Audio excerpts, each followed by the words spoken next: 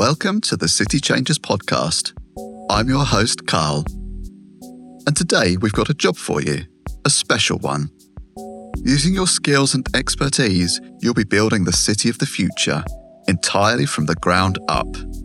Full creative control, unlimited resources at your disposal, unlimited time. It's the brief urban planners dream about. So you can understand how excited a group of them in Dunedin, New Zealand were to get it.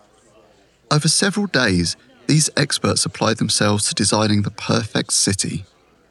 Some looked a lot like the urban centres we live in now, but others not so much.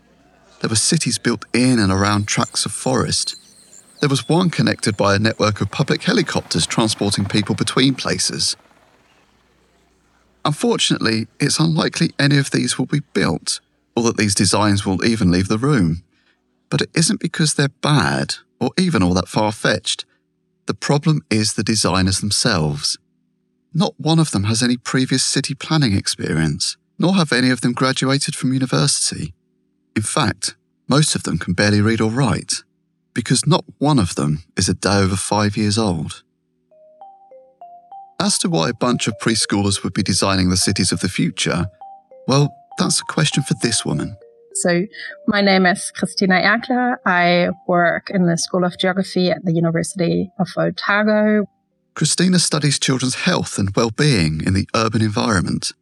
And it's important work because the worst parts of our cities affect vulnerable people the most, and that includes children. High levels of pollution, low walkability, a lack of accessible green and public spaces. All of these have serious effects on the health and development of young people. And with 70% of the world's children predicted to live in cities by 2050, we have work to do if we want to create urban environments that benefit everyone. The problem is that children just aren't part of the discussion. Children under 5 have, if at all, just in passing, been the focus of studies. Why? A big part of it comes down to us, the grown-ups, thinking we know best. I think we as adults are sometimes very focused on what we think should be done and how it should be done, especially because we have our own experience and our own good or negative memories about city life or growing up in urban environments. Christina and her team set out to discover how young children especially experience cities, and in their own words, which left them with a problem. How would they do it? After all, you can't exactly sit the kids down and ask them to fill out a lengthy questionnaire. The answer came from a conversation Christina had with a master's student she was supervising. She was very interested in city building, and she remembered as a child that she loved to build huge cities with Lego. And that got Christina thinking, what would happen if you gave children themselves the opportunity to design a city? What would it look like?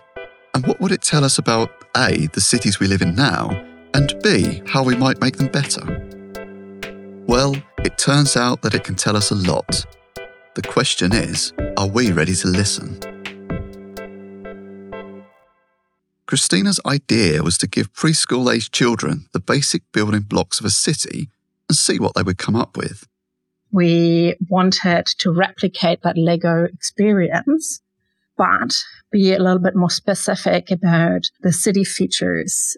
To do this, they created thousands of giant picture tiles, which the kids could arrange on the floor of their preschool classroom. So we did a brainstorm about what we think would make up a city, knowing that you need good services, education, health, and so on.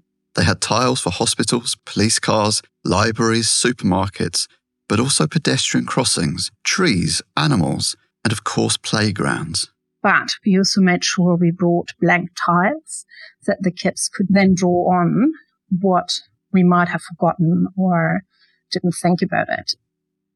What made Christina's project interesting was that the children had to ask for the tiles they wanted. Rather than seeing all available tiles from the beginning, to ensure that they actually built the cities they wanted to, rather than being influenced what we as adults thought should be going into cities. Which led to one of the researchers' first insights. Christina's first time trialling the experiment started off well enough, The young boy they were working with picked up the idea straight away, and he was excited to get started. And then he ran into a problem. We were so much focused on the features of the city that we totally forgot for whom we're doing this entire city building exercise. It's for the people who populate the cities, who live, who use the facilities. There were tiles for cars, houses and supermarkets, but there were no tiles for people. It definitely brought home to us that we, even trying to avoid it, approached the entire method design still from quite an adultist perspective. Designing cities for people is not a new idea, but too often designing for real human needs comes second to meeting the demand of what's most important to us right now, and that's us as the adults in the room. Interestingly, people were front of mind for all of Christina's young urban planners, and not just themselves or their friends. What we were really impressed with is that the children were all thinking very holistically about their city. They were thinking way more holistically about what other people need. So what do their parents need? What do their siblings need? They're not kind of filling up the spaces straight away or just using every tile they get their hands on, but they're very, very selective in how they build, what they build, and why they build it. Despite their age, the children were also able to draw the links between what people need and the services and infrastructure that could meet those needs. They make connections.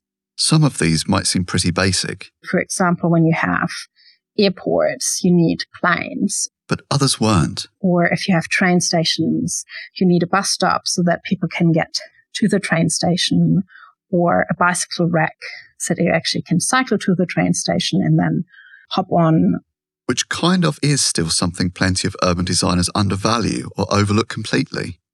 Meeting places, both public and private, also featured heavily in the children's designs. It really impressed us that they not were just building playgrounds, but also parks, and we're clearly making references that this is a destination where people meet, where they can get intergenerational connections, where they can make new friends, but also meet with the friends they already have.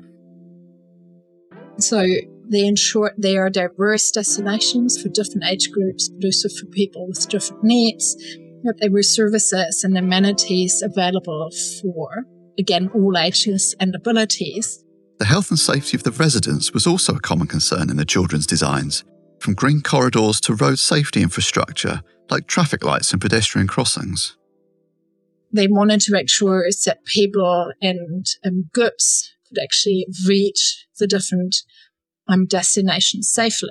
But I think for us, what was more importantly is that they actually really created cities that had many diverse physical and social elements that make people happy.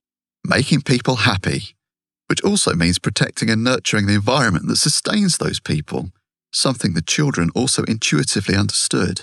They really showed these deep, inclusive and emotional connections. They really cared for the environment that they were envisioning in their cities, and they felt a responsibility to all living and non-living things. And so I think that kind of caring and holistic thinking, and also actually sustainability thinking, that is something we can learn from young children to actually implement more into how we design or upgrade, transform cities. In fact, Christina believes there's plenty we can learn from children, especially the very young, not just in terms of the value of their ideas for an ideal city, but also how these can reflect the things we need to improve on. For example, what are the behaviours we're handing down to the next generation?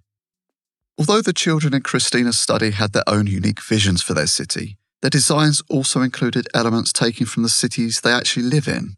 The good things, yes, but also the bad. They also pick up and embody quite unsustainable practices that we teach them from the first day they're born. The way we get around is a good example. New Zealand is a very car-centered country. And so the kids we work with still embody a very car-centric environment. What they get to see in the everyday context also influences their city and their city building, despite that actually they take quite a holistic approach. There's certain things about unsustainable practices that we teach them really early on.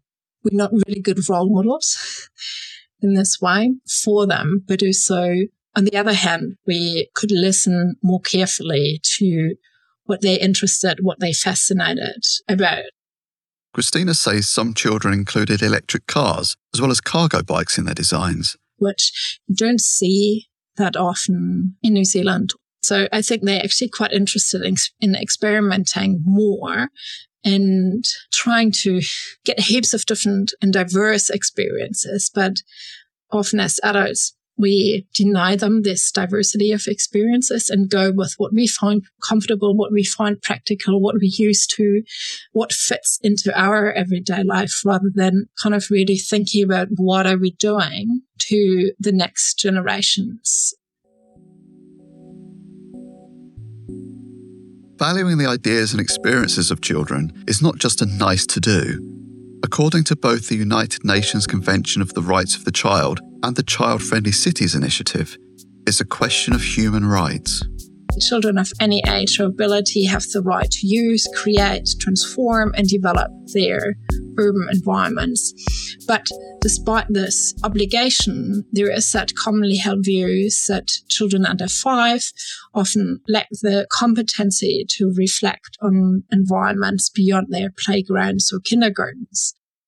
Christina's project points to the opposite conclusion, but it also points to the ways in which the usual methods can stop us from meaningfully engaging with diverse voices and perspectives. As Christina says, it's a question of giving different groups the opportunity to share their experiences on their own terms. The research approach we take is that we view children as social actors in their own rights, and that means we actually consider them as experts on their own lives. And so if something doesn't work, it's not the children's fault, it's just that we did something wrong. We didn't find the right methods for them to show us and share with us what their experiences are. The hope is that Christina's research can go some way to getting past the preconceptions around children's capabilities and giving them a voice in the way we design our cities. But that doesn't just go for young children. It's the first step. When we invite children with diverse abilities and interests, we actually contribute to more inclusive designs and framings of whose cities we are creating and for whom we are creating these cities.